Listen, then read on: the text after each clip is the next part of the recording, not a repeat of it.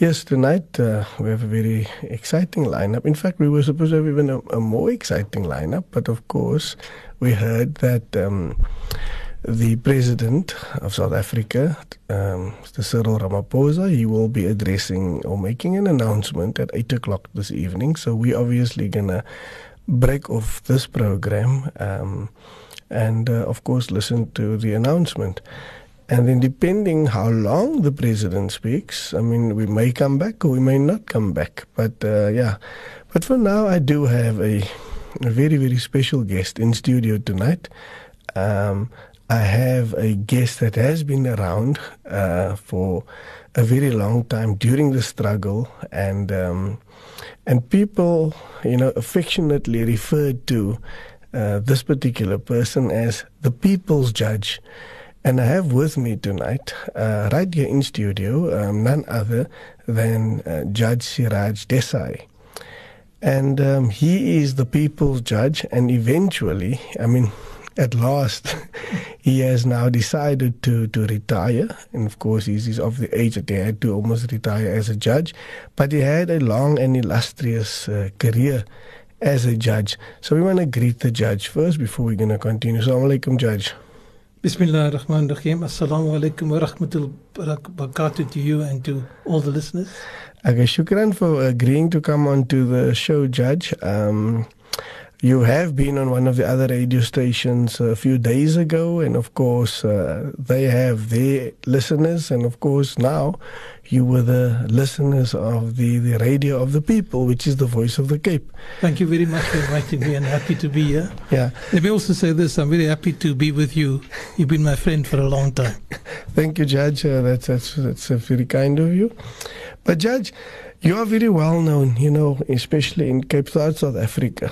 But tonight I'm hoping, we're going to get to learn, what was going through your head all this time. You've been an attorney, you've been an advocate, you have been a judge, you've also been an activist, you schooled a whole, let's say, a classroom of activists. And so I want to tonight hopefully get into your head, as to what made Judge Siraj Desai tick over all these years, going through all the stages of his life. And I want to start maybe, with where did you start? Where did you grow up, in other words? Let me just start off by saying this. I grew up in Salt River, and you know what Salt River is. Mm-hmm. I grew up in the restrictive environments of Salt River. And despite that, I became an attorney. And if I remember correctly, I was the first attorney to emerge from Salt River. It's in the 70s. Which road did you stay in? I was born in Durham Avenue. In Durham Avenue? I was born opposite the Wesley Practicing School. But I lived at different stages in Kingsley Road, in Rochester Road, and Fenton Road, where I bought my first house as well. So I've been a part of Salt River for the first half of my life. And also, Judge, what I know about your family is that your family was quite instrumental in building the Addison Road Masjid. That's correct, yeah. Can you tell us a little bit about that? That goes back to the very roots of Salt River. Mm. My grandfather was a trustee of both the Tennyson Road and Addison Road mosques. And there was some dispute when he came back from Mecca in the 1920s, and that resulted in the Addison Road mosque being built. I find myself today as a trustee of that mosque for historical reasons. But our family was not simply central to Addison Road, but my grandfather was the secretary of the Tennyson Road mosque before he went to Mecca, and afterwards involved in building the Addison Road mosque. But besides the mosque, these Shelley Street premises, yes, in Blackpool Hall is. Yes. I helped build that hall. I raised the money for that hall to be built together with Muhsin Hassan and others. Morgan, as he's known here. Morgan is a good friend of mine. He doesn't live in Salt River anymore, but I followed in my grandfather's footsteps in a sense of putting up another building, but his was a more central building to Salt Well, the Shirley Road Hall is quite an illustrious building today, and I mean, lots of community functions happen there. Yes. The Cape Malay Choir Board sings there. I mean, I think it was obviously a good move to have that type of venue put up in Salt River. Yes, we did that. Unfortunately, I had to approach BP South Africa to get the seed money to put up that building. The result of that was that every major function for the next 10 years after that of BP I had to attend. Okay, well, good for you, Judge. No, it meant that I met the Duke of Edinburgh at one of their functions. Is it the Duke? Is it? Sorry? Who was the Duke of Edinburgh? The Duke of the Queen's husband. Okay, Prince Philip. Prince Philip, yes. Okay. I was sitting on the table with the chairman of BP, and as they introduced me, they were introducing people as heads of companies. When they came to me, they didn't know quite what to say. Mm. So they said, a human rights lawyer.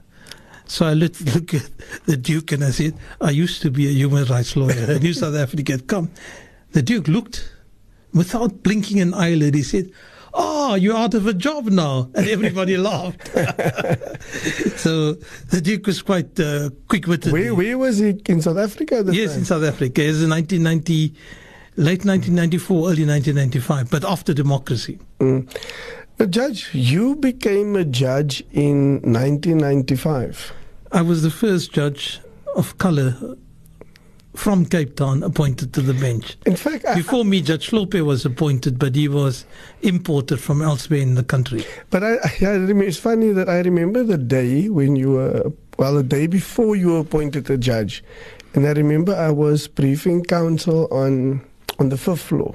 And that's where you sat. That's at my chambers were on the 5th floor, yes. I still briefed Donald Jacobs on a matter. And then you came into the boardroom, and I asked you, so when are they going to appoint you as judge? And you just gave a smirk, because the very next day you were appointed as a judge. Yes, I knew that.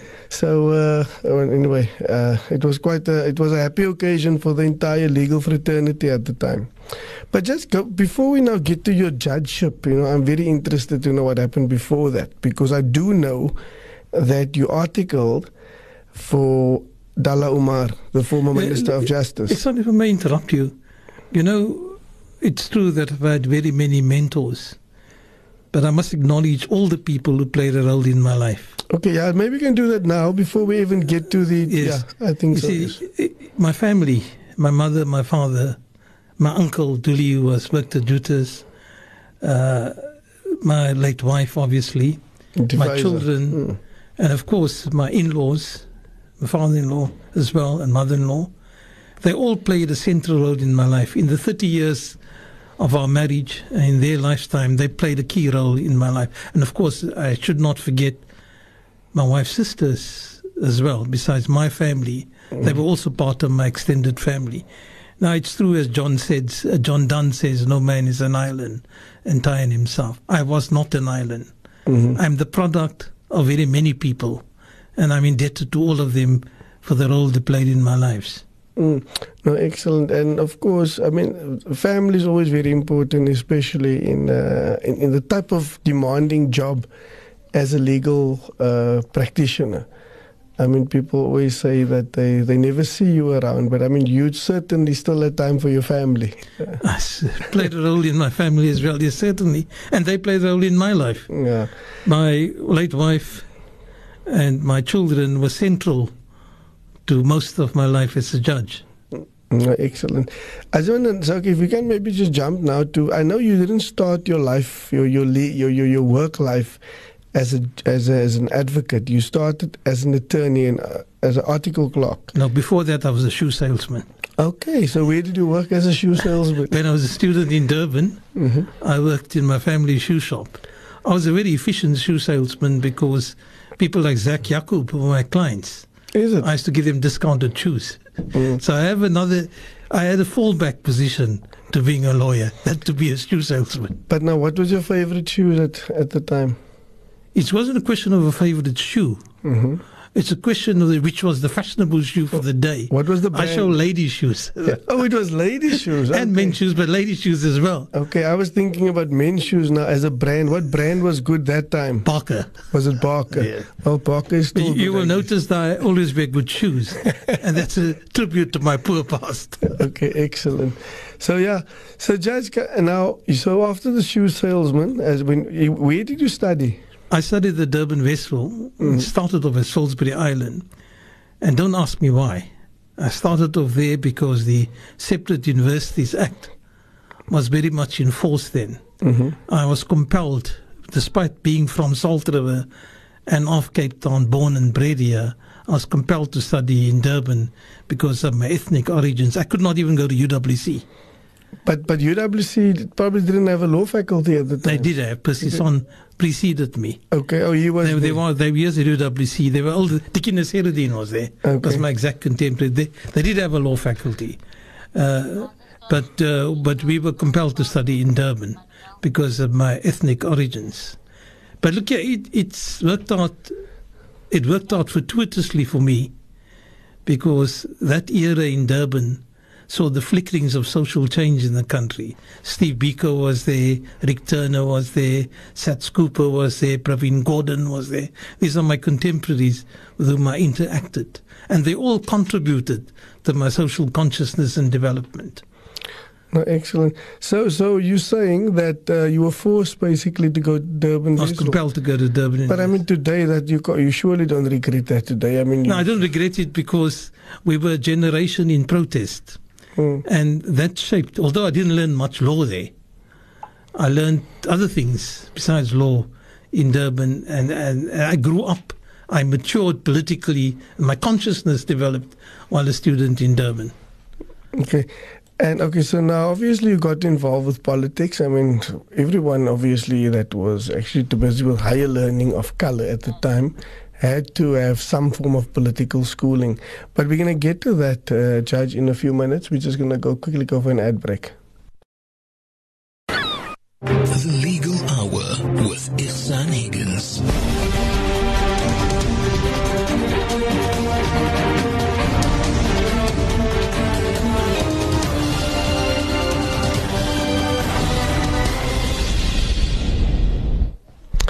And we are back with the Legal Hour, and I've got with me Judge Siraj Desai, and who's now gone into retirement, and we're just talking about the life and times of Siraj Desai, and so we're just continuing now with the discussion that we're having, and the last question was, Judge, about the lawyers that played a role in my life. Yes, the lawyers that played. You know, Igshaan, I started off in Athlone in March 1976.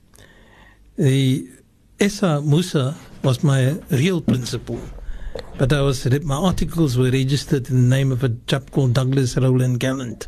And because Esa couldn't practice in Athlone because he's also Indian. Okay. So Esa was a PA on the staff. So I learned the fundamentals of law from Esa in my first few months in practice. But that firm closed down at the end of that year. But it was the year of the 76 uprising. So Esa was very active, and we accumulated a number of public violence trials which were pending. So the closure of the firm left us in a very awkward situation. It is the Gallant firm, the Gallant. He wasn't Gallant, he was Douglas Rowland Gallant. Gallant was okay. But we call him Gallant. There's one L. He called himself Doug. He was struck of the role, incidentally, after that. But then what happened was that that year, Dala Uma was a friend of our family, came to Esa's office, and they made an arrangement. And then I walked with 90 public violence file from Esa's office to Dala's office. And Dala's office was also in Athlone. Now, Dala's office is Orderlaus Woodstock down the road here. And then when I went... Oh, is that office opposite Rudolblom Road? Opposite Rudolblom Road. Okay, I think that the sign is still up there. No, it's sign of a new firm. Of a new firm, but there hasn't been a law firm for many years. There hasn't been. Hats being made there and anything. I always say we should make that into a historic monument, that building, because that building in the 76-80 uprising was central to what was happening in the country. And then the 7th of January 1977, I started with Dala. And after that, it was just my life was a roller coaster ride. The very first or second day, I was in court defending people, and I didn't stop defending people until 30 June 1995 when I became a judge.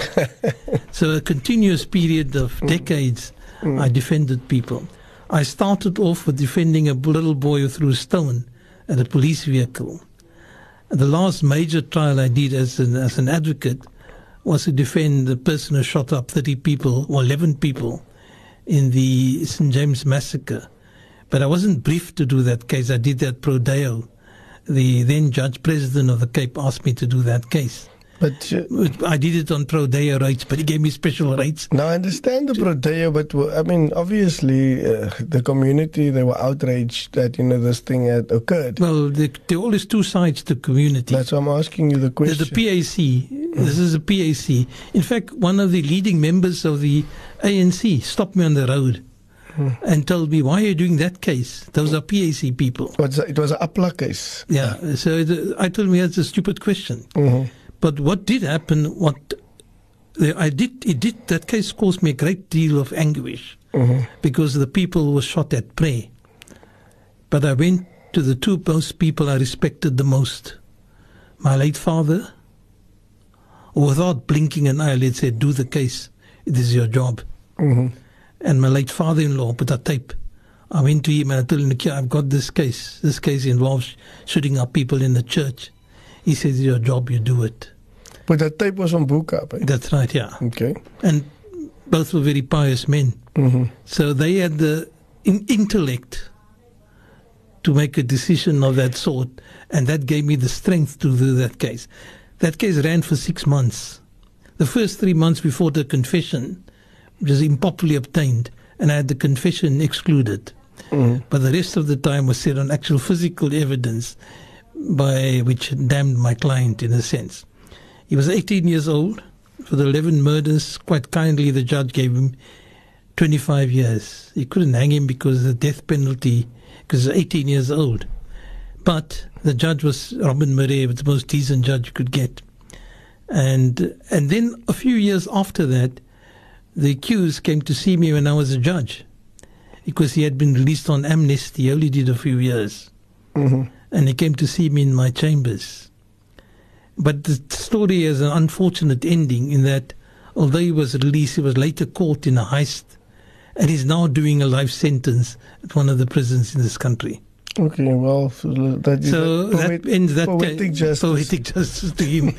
But I did my best. I did my duty. My conscience was clear, and I had the support in that difficult moment from members of the family which I respected. Judge, I'm glad you're raising this issue, because I think a lot of people have this idea that that lawyers lie on behalf of their clients, which is really not the case. Never lie. No, but this is the thing I wanted to clarify, that because here you were defending somebody who was clearly guilty of a situation, that the murders of the people in St. James, but your task obviously was to make sure that his rights was upheld. So maybe you can explain that part. Yes, you see, lawyers don't lie. Sometimes they do. I must confess, I lied once. Let me tell you in what context. Do you remember Josiah Joubert, Ismail Joubert? You don't remember him. He was one leading District 6 activist.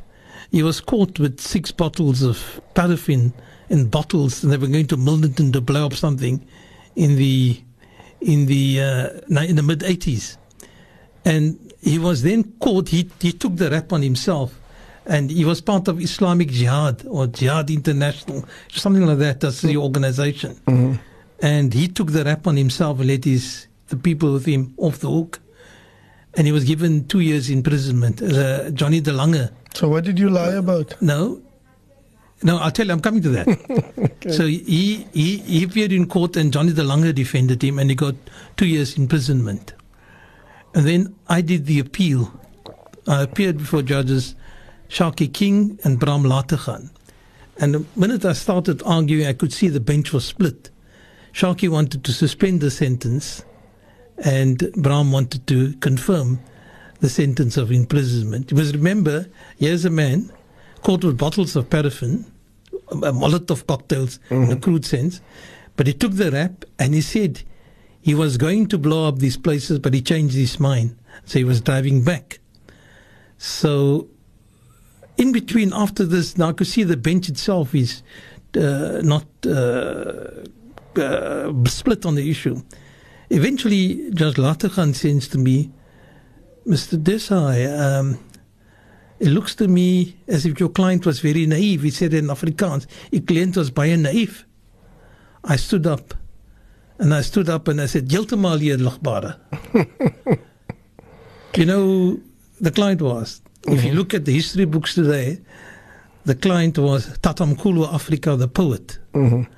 Ismail Joubert was Tatamkulu Africa, the very sophisticated poetry that emerges from that period. To say that he was, to concede that he was naive was a lie. But I had to do it under those circumstances. But that sort of situation one can understand in the context of struggle. But Lateghan was the hanging judge, wasn't he? He was, yes. Yeah, he was the judge that used to hang people. No, he never hanged him. But I'm saying he had a propensity to... He sentenced let's people put it this to way. In later life, he was my friend. We shared the bench together. But he had a propensity to hang people in the hanging day. To give... Now, let's put it differently. He had a propensity to impose death sentences. Yes. Now, I remember there was an article written about him being the hanging judge. That was around about the late 80s. I think I was still at high school at the time. And I read that article, and I never forgot that name. That Dennis Davis wrote that article. Oh, okay. They never spoke to each other. I mean, although I got on very well with Judge Lateghan when we sat together, he didn't want to speak to Dennis Davis because Dennis Davis referred to him as the hanging judge. And this is quite interesting what this listener said here now. Firstly, he says, if nobody ever told you, this is to you, Judge, I am expressing it now. Thank you for taking the Apla case. Okay.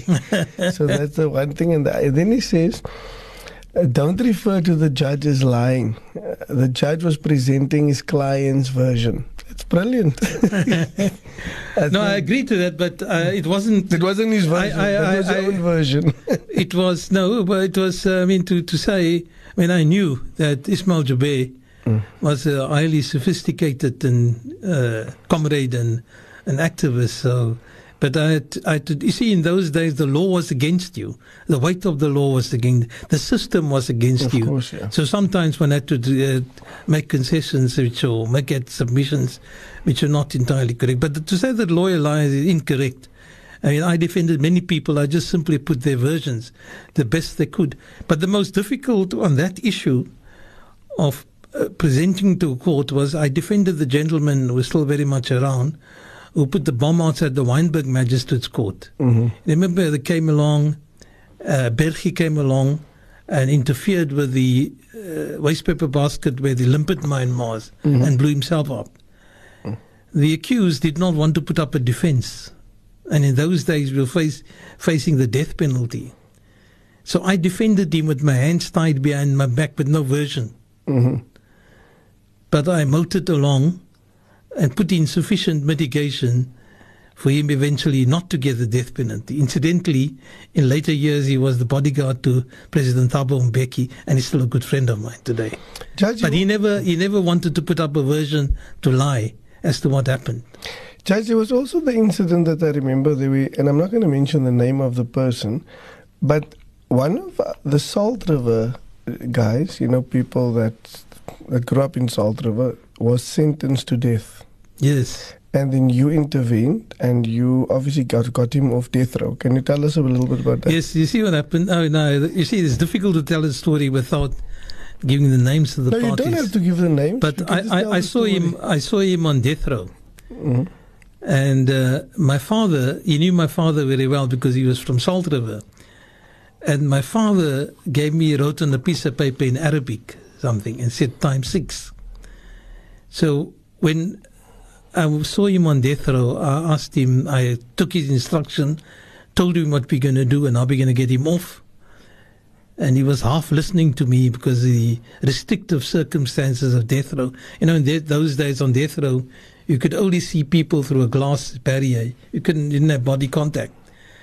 And then as I was leaving, he says to me, "Wat sê die ou?" Wat sê die ou? Oh, then it struck me. He meant, what does my father say? Mm-hmm. Oh, then I remembered that my father had said something. So I took the paper out of my pocket and I showed him the dua, which is actually, I didn't know it then, but it's the dua that I showed him. And in later years, when he was eventually released, Mm-hmm. and one of the first things he did when he got released, he didn't come see me. He never came to thank me. He went straight to my father. He absolutely believed that what my father had told him got him off and saved him from death row. The power of dua. And he was also then one of, you know, in those days, if you were on death row, you couldn't get bail. If you had to get monetary bail. You couldn't just get free bail. When we succeeded in having the leave to appeal granted, the court granted him R1 bail. He's the only person ever on death row to get R1 bail. Mm-hmm. Eventually he was acquitted as well.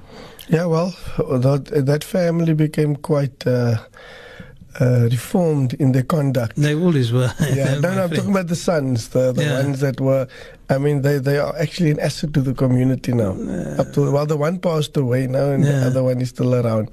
But Judge, what year was that?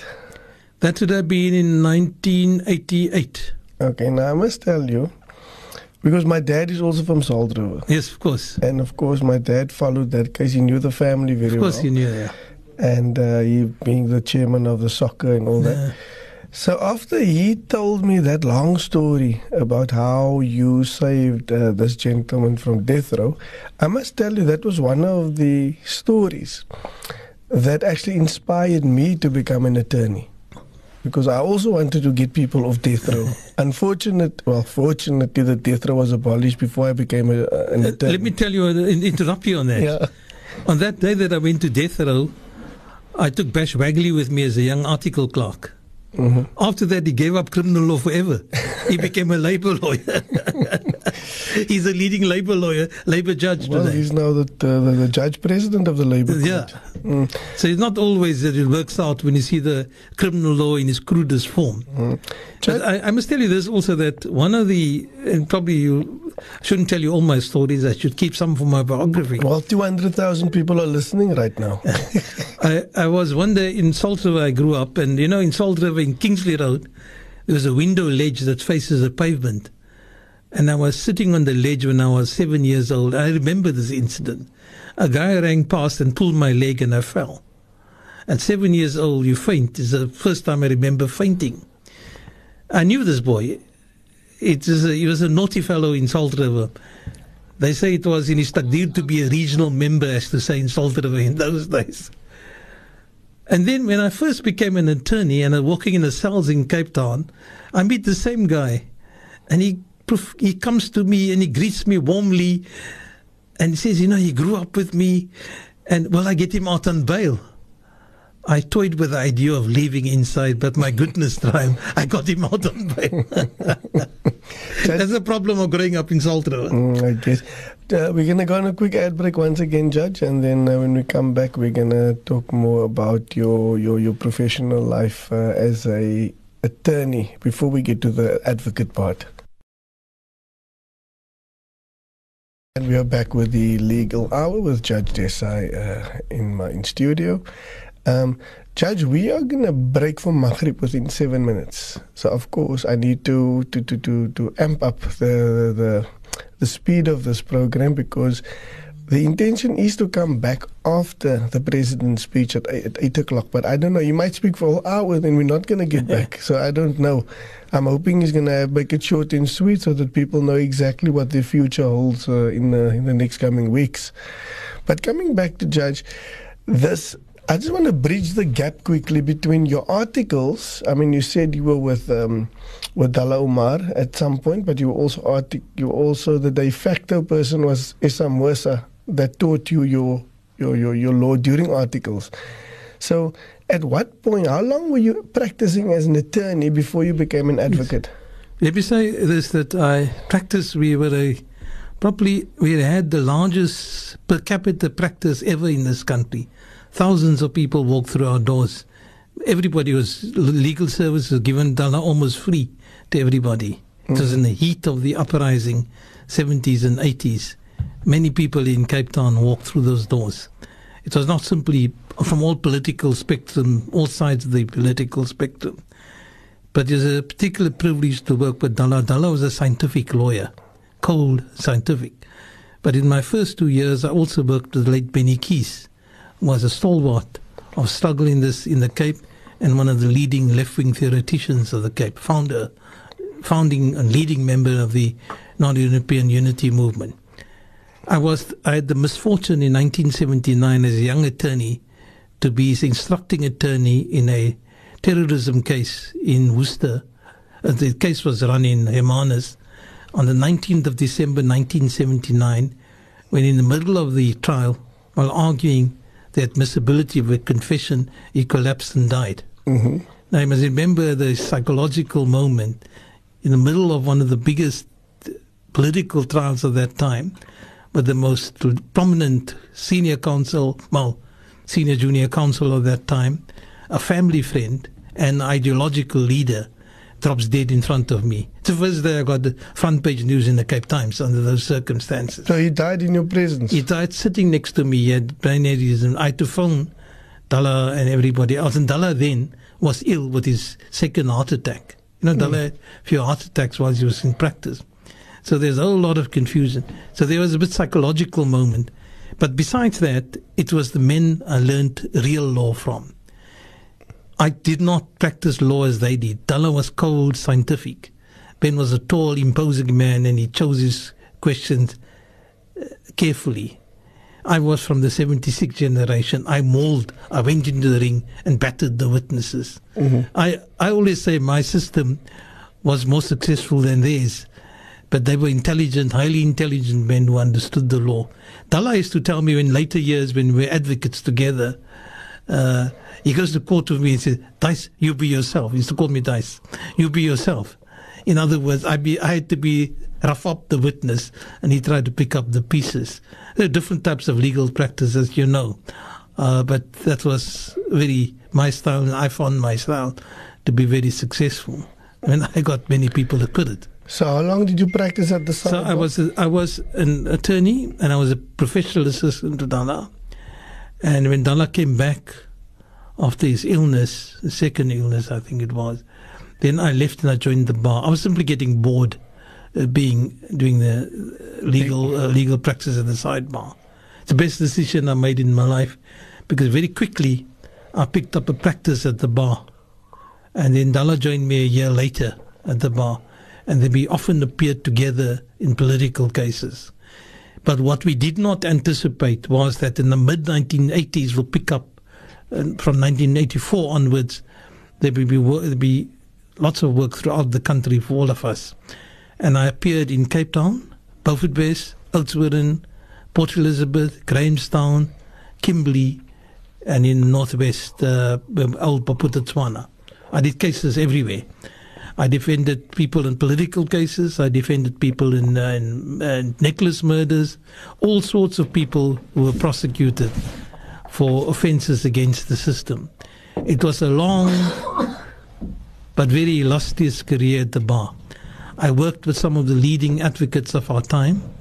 I worked with, in Cape Town here, but Harold Levy, who later became a judge in Southwest Africa or Namibia. I worked with Milton Seligson, who's still around, who was then already a leading senior counsel. For one wonderful day, I worked with Sidney Kentridge. I worked with Dennis Cooney on many occasions, Joburg Council, and I worked with many other advocates throughout the country. I also worked on my own. Of course, I worked with Louis Kuia and Justice Poswa and Pius Langa, and that was our team out in the Eastern Cape, which we did a number of cases together. Judge, quickly, we're going to have to break in 2 minutes, but quickly, where does the nickname Dice comes from? You said now. Oh, very simple. One day, in those days, they used to transport political cases. The apartheid government was niggardly in the things he did. So as to avoid crowds attending a case, they has to shift cases to outside of Cape Town. So they shifted this case out to Malmesbury. So our task was to make sure that the family of the accused got to Malmesbury to hear the trial. And there was a man, his name was, I still remember his name was Sybil Luningo.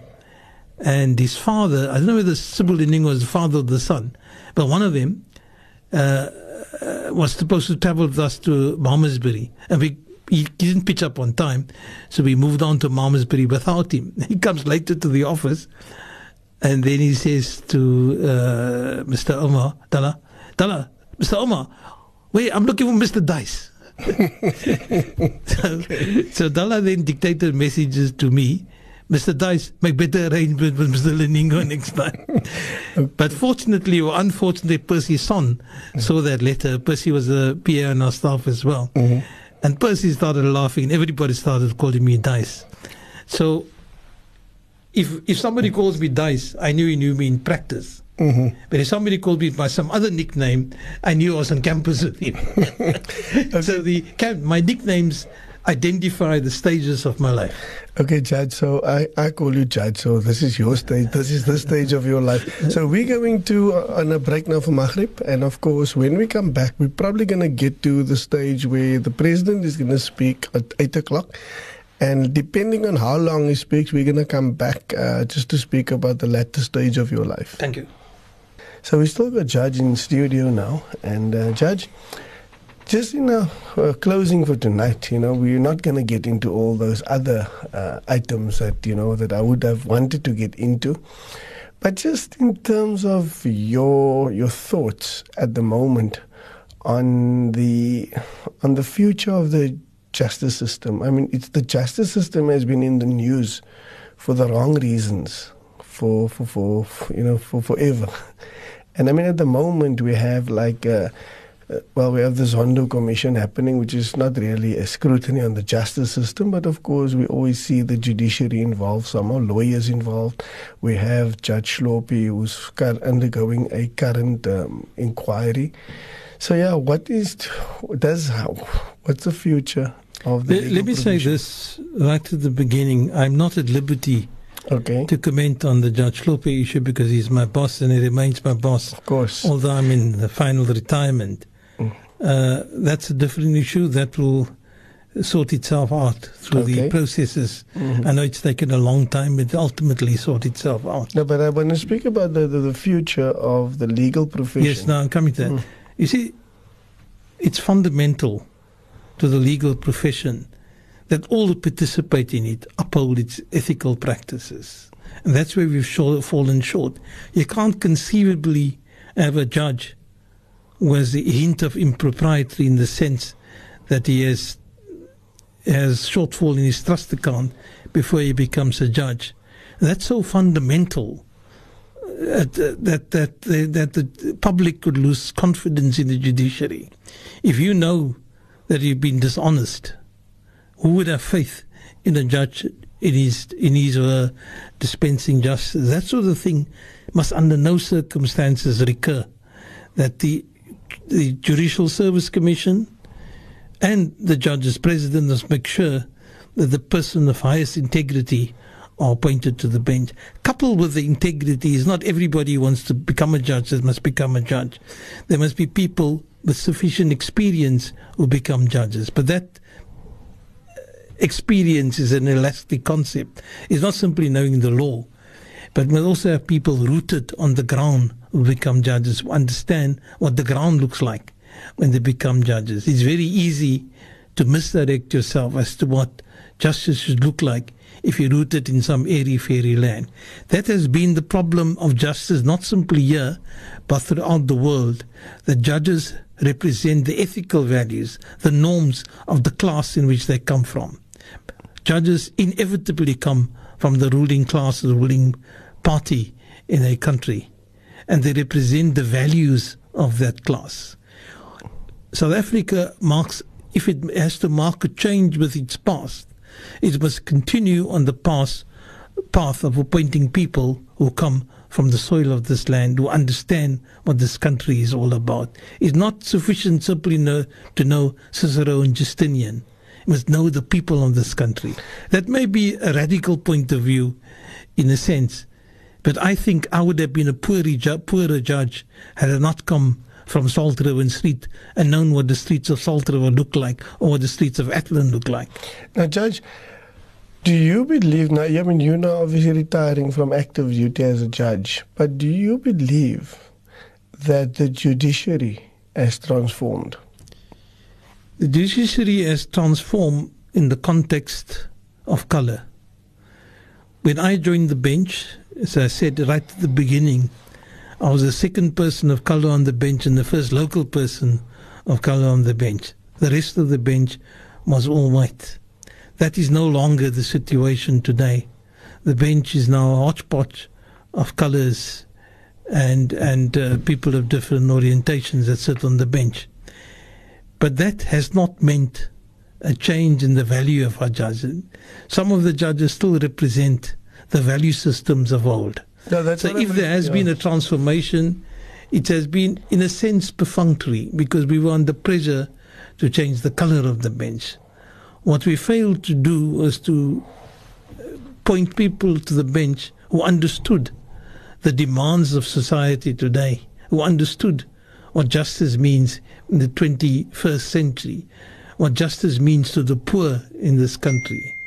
And that's been one of the failures of our transformation process. If you ask me a blunt question, has the judiciary transformed? I'd say yes in terms of colour. Mm-hmm. Has the judiciary in the terms of its quality of justice for the poor? I would say no, it has not. And that's a pity, because I mean, of course, I mean, it's so it's paying lip service to transformation, because of course when I speak about transformation, it's not about changing the complexion from white to black. It's really changing the thought process, the jurisprudence, the mores or the morality of the There's a difference between jurisprudence and morality. Mm-hmm, that's what I'm saying. Or mores. The judges are very conscious of the jurisprudence. They have developed the jurisprudence in a constitutional state, but they've been incapable of transforming justice to advance the interests of the overwhelming majority of the people in this country who are poor. You must remember, we are one of the most unequal societies in the world. What have judges done to address that? They can't do so on their own, obviously, because they're not forces for change in the ordinary sense of the word. They're not a motive force in history, but have they entrenched the value system of old in the sense of preserving class interests? My own view is, yes, inevitably, they've just simply preserved the class interests of the wealthy, the property-owning class. Yeah, of course. Judge, unfortunately, I would have loved to have this discussion with you deep into the night in terms of, the jurisprudence and the morality of judges, sitting on the bench, despite the color and despite the apparent transformation. But I do believe that we actually we must stop this conversation now, because I think this type of conversation is going to filter into those decisions that you've made sitting as a judge. Yes. And I want to get to things like, the judicial activism, where you actually went against the morality of the past and adopted a new type of morality in your judgments. And I want to get not morality, moral value system, perhaps. That's debatable whether it is a moral system or morality. Yeah. Because sometimes the morality of a judgment is lacking. Yeah. But we'll debate that when we talk about the judgments that you've actually delivered, yes, of course, since post-constitution. So, Judge, that's all we have time for tonight. Shukran very much. Thank you very much. I see Buta Yusuf walking in there. Salam Buta Yusuf. So, Judge, shukran for coming in. We hopefully, inshallah, next week we're going to continue, but we're going to jump immediately